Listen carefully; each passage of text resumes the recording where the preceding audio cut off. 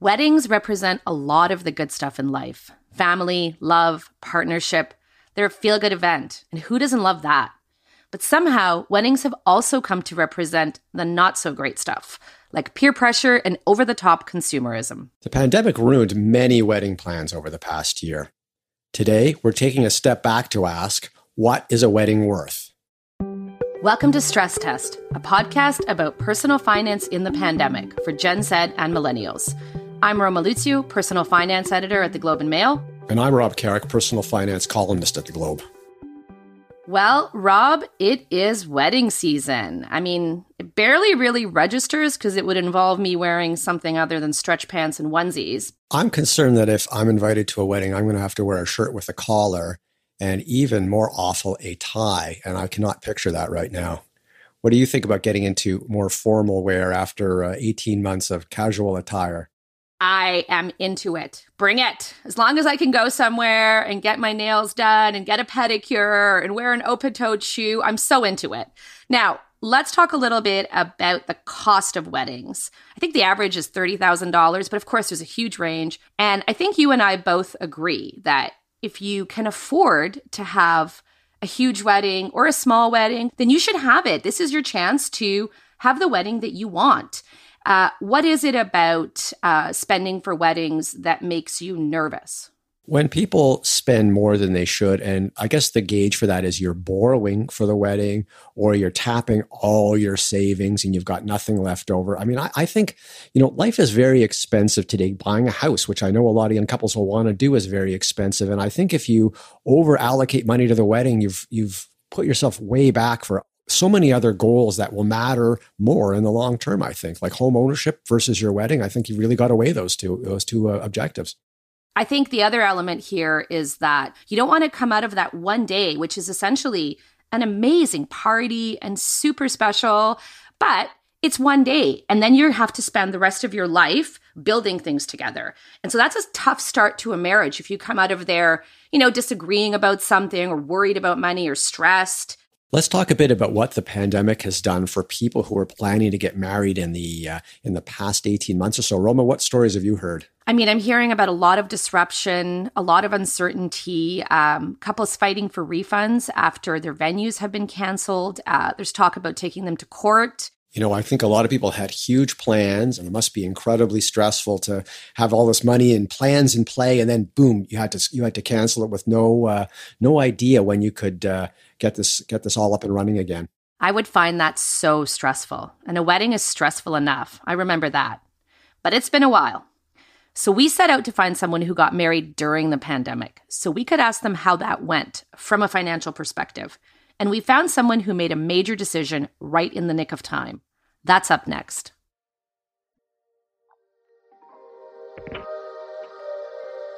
We wanted to find someone who was very cost conscious about their wedding and got married during the pandemic.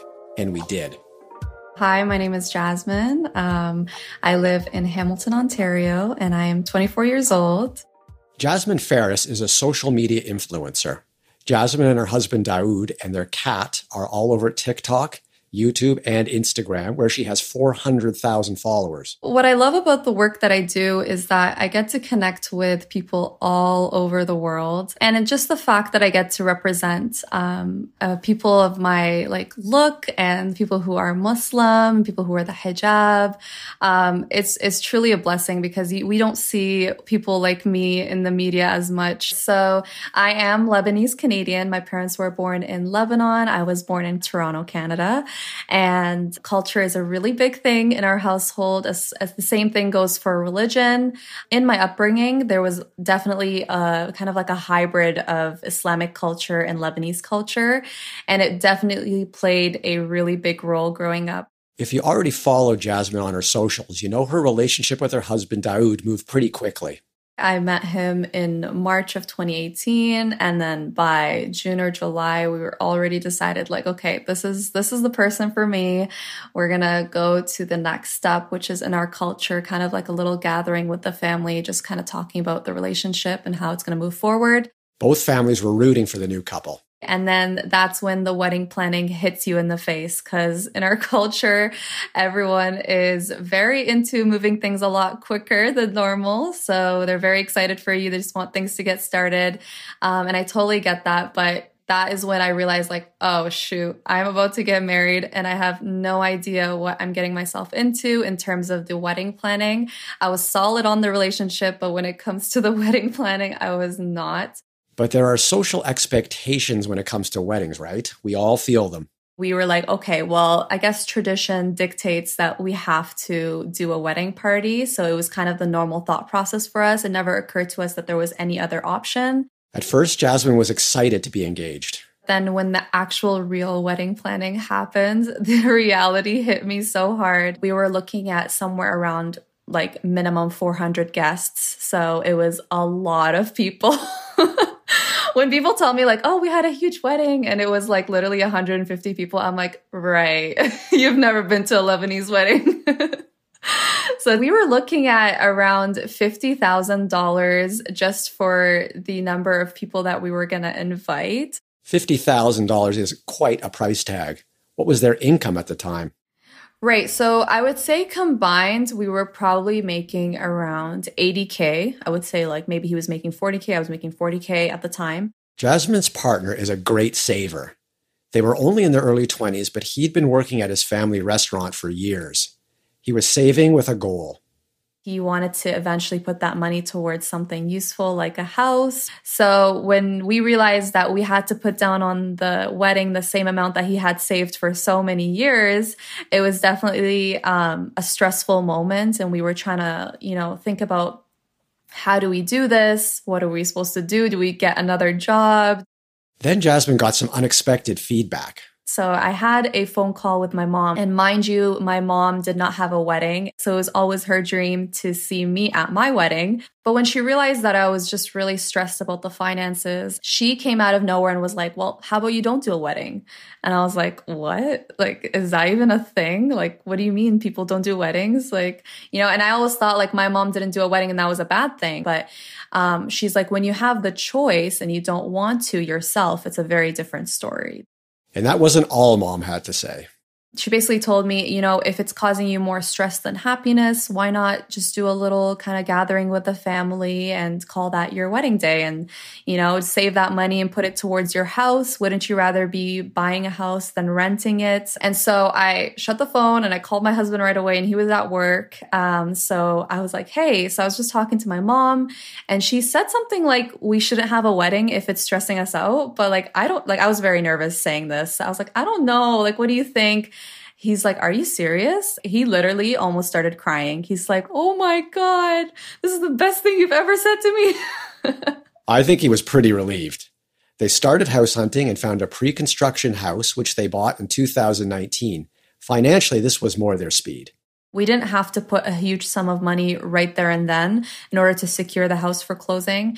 We started off with 10K just to secure and sign. And then they asked for another 10K after a few months. And then by the time you close, we had to put down 110 because we had to put down 20% because my husband's income at the time was not enough to close or at least get a mortgage. So we also had to have a co-signer, and thank God my father-in-law was willing to co-sign with us, which was really nice of him. So we ended up securing 110 because my husband had some money saved up, and then I had to really push super hard to save because I am the worst at saving. But I managed to save around 20 to 25K within that time period because I just stopped spending money on makeup and clothing and all that kind of stuff that I normally do. And I just focused on the goal. Even though they ditched the huge wedding, they still celebrated. First, they had a small group in their backyard to celebrate their engagement. For my engagement, like everything altogether probably cost us around like 2 to 3K. It wasn't anything really. Then they marked their wedding date with a photo shoot and a dinner at her husband's family restaurant. The photo shoot obviously cost us money, and then the dinner was free because it was at my husband's restaurant. So we really didn't have to put much money towards that either. But there was one way that Jasmine decided to splash out a little. I actually had 3 dresses because I was like, I'm not doing a wedding, so why not have a photo shoot with 3 different dresses and just have fun with it? And I think honestly, that was the best decision because we have something to look back at, and we had that like white dress, black tux type of moment without putting so much money down. So we were still able to experience that magical moment, but just for ourselves. In the end, their choice to go with the down payment instead of a wedding is being a happy one. Because I've now learned that a wedding could be anything you want it to be. I think Jasmine may have the best mom on the planet. What a gift she gave them by taking the pressure off and letting them make a decision that suited themselves. You know what? More parents should take a note on that. What do you think, Roma? I think, it's amazing that Jasmine and her husband got to do what they wanted and have their parents celebrate that and be happy for them. And really, it boils down to what's about you and the fact that they got to do that and feel supported. It's a win all around. Sounds like they had a great wedding and they have a house. Take note, everyone. Now I'll talk to an expert who says the pandemic is actually giving us an opportunity to rethink weddings in a big way, something that's long past due. We're talking about that next. When Karen Cleveland went through with planning her wedding, it opened her eyes to what she calls the wedding industrial complex. It inspired Karen and her co-author, Michelle Bilodeau, to write a book called The New Wedding Book, a guide to ditching all the rules. I spoke with Karen to get the personal finance perspective on how we should rethink weddings. Karen, your book is great. In it, you question the need for this elaborate, expensive, perfect day created by what you call the wedding industrial complex, and you encourage couples to chart their own course. Why did you write this book on ditching all the wedding rules? Well, thanks for saying nice things about the book, Roma. The book is really rooted in my experience, my co-author, Michelle's experience of getting married, and really feeling like we were duped almost. That there was this expectation of how it would look to plan our wedding that just didn't fit with who we were as women. And the more we talked about it in our social network, we realized that this experience was a shared experience. And there was almost something confessional about it, that if you picked away at the veneer, the whole thing came crumbling down. And that turned into our book. So you said you felt duped. Why? I felt duped on the other side of planning my wedding, Roma. Yeah, because I felt as if I had this huge industry, to be really crass, like treating me like an airhead on a spending spree. So everything from the experience of trying on dresses, like money was never talked about. Of course, it was assumed I would be like blowing the bank on a dress, and that's not who I am. Through to expectations that like if you're not eating and sleeping and breathing your wedding, you're doing it wrong. So I felt like everything from my financial goals were challenged through to my feminist values were challenged. And this idea that I was one half of a couple getting married, yet this industry was like down my throat marketing to me.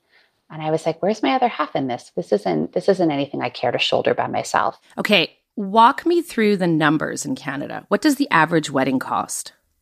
The average wedding cost, it's a bit of a range depending on where you're looking, but between $28,000 and $32,000. Now that's pre-pandemic.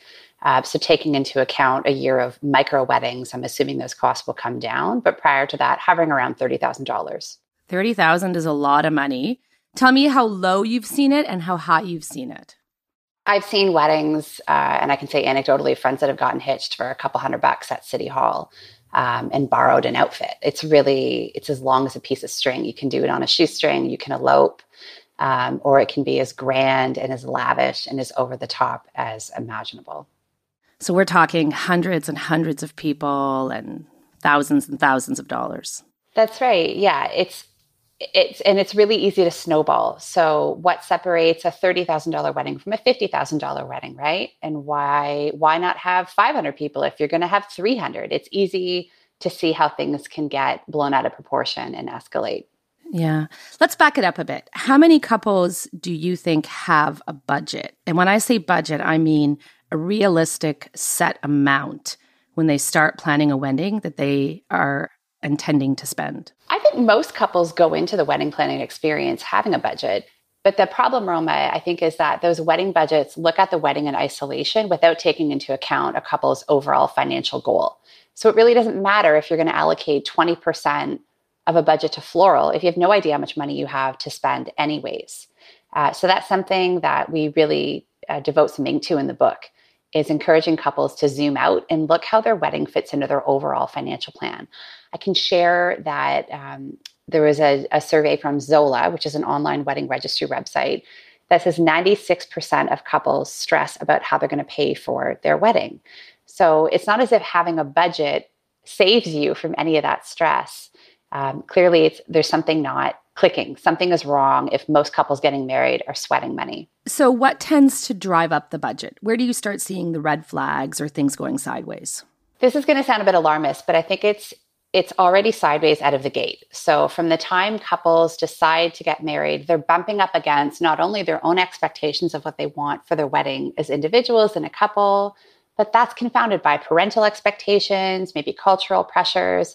And then that meets this tsunami of the wedding industrial complex, which is obsessed with sort of, we call it the arms race of weddings. Like, is your wedding cooler, more interesting, more Instagram worthy than your friends? There's this myth that it's your one day, your one day to have it your way, to do it how you want. And that's simply not true. I wish we celebrated other days with the same degree of enthusiasm that weddings get. But I think there's something about the pressure of weddings and the sort of the romance of them, because who doesn't love a good wedding, that makes it a really slippery slope. And when money and emotions collide, it's really dangerous. Talk me through a breakdown of where most of your costs would go if you're planning a wedding. It depends. So I think if we're looking at sort of the older model, that sort of call it traditional wedding budget, it's probably going to be where you're having your party and if you're going to feed people. So that's going to be a large outlay of cash, your venue, your catering, and your bar bill. But we're now seeing things where, for example, like there's this trend of brides having 2 or 3 wedding gowns. Again, this is the arms race, right? Now you need your reception cocktail dress. This one-upmanship that really just drives those costs through the roof. What about all of the stuff around the day, in addition to what happens on the day you actually say, I do? Yeah, there's a lot of hidden costs, and we do explore that in the book and ask couples, like, what do you wish you knew before your wedding that ended up tipping you over budget? So everything from the expectation that you have to pay for people's hair and makeup, which again is a construct, through to like an entire cottage industry of bachelor and bachelorette parties. So this is news to me. Like, I guess I lived under a rock for long enough, but I didn't know that all your friends, for both sides of the couple are supposed to go to Cabo or go to Nashville for a party. And then if you have 6 people in your wedding party, you're probably going to do that trip 6 times because everyone gets the same sort of celebrations. Who can afford that? Right? And it's become normalized to the degree that we think, well, of course, everybody goes on a really fun trip with all their girlfriends before they get married. And of course they can afford that, when that's simply not true and it's not realistic. So when we're looking at the overall wedding cost, who pays? It depends. I've seen research that says as much as 90% of couples pay for some degree of their own wedding. And then I read something recently, the International Wedding Trend Report reports that 68% of couples pay for their entire wedding themselves. But I do know that most couples go into debt, and that's a problem. So BMO reported recently that 60% of couples dip into their savings and their investments, which is quite scary. And then a lot of couples are borrowing. They're maxing out their credit cards, or they're even getting wedding loans. For what? For a 6-8 hour party? We have to remember, I think coming out of a year like COVID too, which really kneecapped a lot of people financially, someone's footing the bill for that wedding. I know money is the antithesis of romance, and we're not supposed to talk about money in the context of weddings, but we have to. Because do you want your parents to go into debt for you to have a lavish wedding? Are you comfortable with that? Do you want your parents to remortgage their house? Do you want to take every penny you'd had planned to buy a condo and double down on a party? If you do, that's okay. But I think it's important to have those really uncomfortable conversations so that couples are making really informed, thoughtful decisions that they know how their wedding is going to impact their overall financial future. I feel like in some ways, planning a wedding is a really good test run for having financial discussions that you're going to have once you're married. I couldn't agree more. A review of 115 studies about divorce found that couples that argue about finances at least once a week are 30% more likely to get divorced. And couples who spend liberally on their weddings are more likely to divorce than couples who stick to a tight budget. So this is real stuff here. This isn't just about your financial future. This can actually impact the success of your marriage. Interesting. Now, I feel like from my end, I have seen and heard of fewer people having big, elaborate weddings in recent years. And that's even before the pandemic. Am I wrong? Or is the wedding industry starting to change a little? I don't know. I think it depends on your sort of each of our own echo chambers. So no, I'm still seeing really large, lavish, splashy weddings, obviously pre-pandemic. There's a couple of things happening societally. I think the best thing is that couples now have an alternate path because of the pandemic. There's now a year's worth of really beautiful, really lovely, intimate weddings that couples can now point to and say, that looks like a great alternative. I'd like to have that. But we're also butting up against that pressure, that like return for that pomp and that grandeur that comes from everything from social media to celebrity culture, to cultural or family pressures too. So I think all those things are happening concurrently, which the great news for couples is they can choose. There's something dead romantic about a small intimate wedding. And these micro weddings out of the pandemic have allowed couples to do just that and sort of liberate them from all these other pressures that sort of pervasively sneak into wedding planning. What are some of the stats that stand out to you when you have researched the current state of weddings? I think the thing that really makes me pick my jaw up off the floor is that the wedding industry globally hums to the tune of 72 billion with a B dollars globally. That's a huge, huge industry. And I think when couples are able to sort of parse themselves out from that industry and really get to a place where their wedding is a reflection of their values, I think there's hope. And the pandemic has sort of forced this reckoning, but nothing sets me back in my chair more than looking at the numbers of just how large this industry is. It's a well-marketed, well-oiled industry. One part of your book that I thought was really interesting, tell me about sneaky wedding markups with a specific example in there. Let's talk about flowers. Sure. So flowers are super beautiful. I love fresh cut floral as much as the next person, but they're terrible for the environment and really, really terrible for your wallet. Why do you need flowers shipped in from Holland that aren't in season? Why do you need that at all? So we advocate for alternatives to that. There's a great story called, we've dubbed it the Sisterhood of the Traveling Candles.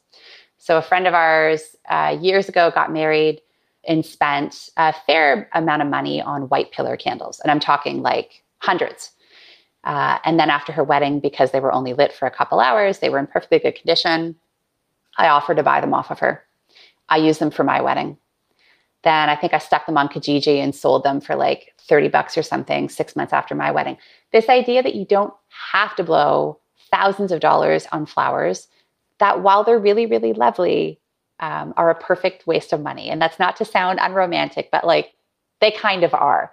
Another example in the book, it's not a happy story, but we advocate for couples to sort of pressure test their vendors by telling them that they're planning a party and just happen to withhold that small detail that it's a wedding.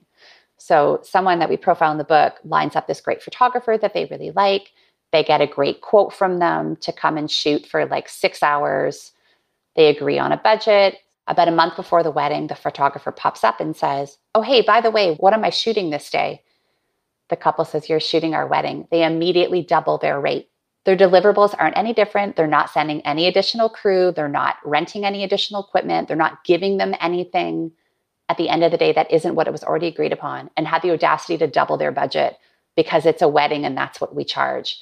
And that happens everywhere. So dresses are an example of that. Hair and makeup for a bridal occasion costs more than if you're just going to go get an updo or your makeup done. And I think the more savvy couples are and start to question that, the industry is going to have no choice but to respond to that pressure. Now, I noticed in your last answer, you used bridal cost as opposed to wedding cost. And one of the things you cover in your book is the gendered nature of wedding costs. And you wrote, "The wedding industry plows ahead as if feminism had never happened." Tell me a bit about why this is marketed very much as her day as opposed to their day. There's so much to unpack there, but weddings are absolutely gendered. I mean, by very nature, we don't have a groom industry, right? Weddings are synonymous with brides. As women, we get this message, this really pervasive narrative that this is the one day you're going to be celebrated and you're going to be put on a pedestal.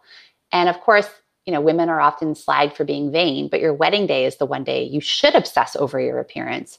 So you better pull out all the stops. It's not enough for you to, get a blowout that day. You better invest in like 6 months worth of deep conditioning treatments to make sure your hair is amazing. And now it's even gotten further, like pressure for women to get Botox, for example, leading up to their wedding. That's become like the new facial, right? Which is, it's heavy to talk about because it's not just hitting women in their wallets, it's hitting them in their identity. Mm-hmm. And that's a powerful, powerful incentive to spend. Totally. 100%. It's incentive to spend. It normalizes overspending in a way that is really gendered also, right? Like this idea that like, haha, the guy just has to show up to the church on time. And it's really women's work to plan and execute weddings. It's doubly problematic because it leaves no place for couples who don't identify as cisgendered heterosexual couples. Mm-hmm. And that's, I think, an area that weddings really need to evolve, and they need to evolve quickly, because so much of these constructs that we take them as tradition are really post-World War II constructs. They're invented that really only speak to heterosexual couples. Now, I'm going to pair this back to financials because this is something that I feel really strongly about. We have young adults coming into sort of their traditional wedding ages, even though, of course, weddings happen at all ages. But young adults are coming out of school with high amounts of student debt. They're starting out in their careers. The big thing that a lot of them are doing is trying to save for a down payment for a home if they're trying to buy one, to then have to save $30,000 for a single day or a single weekend. That seems very stressful financially for a couple. Why do we keep doing it? We keep doing it because weddings matter.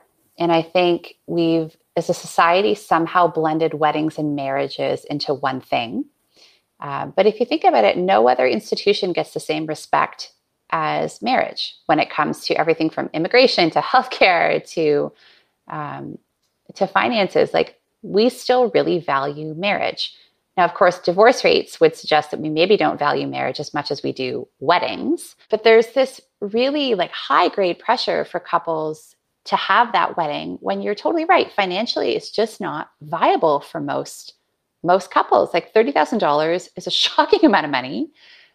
Weddings, by some measures, have doubled in 10 years. That's not a long time. Our incomes certainly haven't doubled in 10 years. Mm-hmm. And the housing prices have absolutely skyrocketed. It's unattainable for most people, at least in the city in which I live, which is Toronto. So for a couple to be forced with this sort of like emotionally laden choice, like, do you want to have this one day to celebrate your romance? Well, who wouldn't want that, right? But then you juxtapose that with a really sort of practical, like where are you going to live in 10 years? Where do you want to, if you want to build a life with this person, which is the point of marrying them, how do you see your financial future unfolding? And unfortunately, Roma, that sort of uncomfortable conversation doesn't make it into the really beautiful wedding iconography. There's no place for uncomfortable conversations about money in the average bridal forum or in a magazine, for example, or a website, because weddings are only supposed to be perfect and romantic. But you have to have those conversations as a couple. And, at the end of the day, one of the things that I always remember from a wedding is how happy the couple looked. And if they are on budget and if they've created the day that they want and that they can afford, then they're often quite happy. Well said. I think Karen was an awesome wedding truth teller. And maybe it's her background at Wedding Bells, but she has the wedding industry down cold. And like nobody's business, she has exposed all the pressures that are put on people getting married. And I think after listening to this podcast, they have to be well armed for making better wedding decisions. What do you think? I think that anyone that's getting married would do themselves a favor by listening to this and spending some time thinking about what they really want, what they're feeling pressured to buy, and how to communicate well with whoever they're getting married to in order to set themselves up for a financial success as a couple, which will obviously lead to marital bliss, Rob, right? Correct. All right, now we're going to jump into my 3 takeaways. 1, if you want a big wedding and can afford one, go for it. But whatever you do, avoid going into debt to pay for your wedding. It will set you back from achieving other life goals. 2, think of your wedding as a test run for how you as a couple will handle your future finances. Don't look at it in isolation, but see it as one part of your overall financial plan. 3, your wedding should be about the two of you.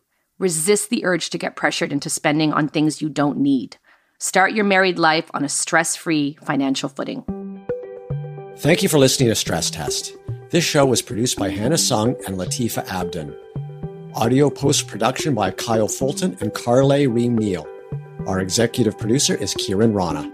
Thank you to Jasmine Ferris. You can find her on Instagram at Jasmine Ferris.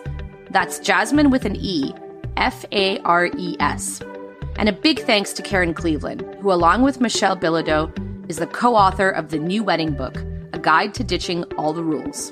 If you enjoy Stress Test, help other people find this show by leaving us a rating and review at Apple Podcasts. And if you know someone who is planning on getting married, go ahead and send them this show. Every episode, we take a look at all the ways you can improve your personal finances, yes, even in a pandemic. You can find Stress Test at Apple Podcasts, Google Play, Spotify, or your favorite podcast app. And find us at theglobeandmail.com, where we cover all things financial.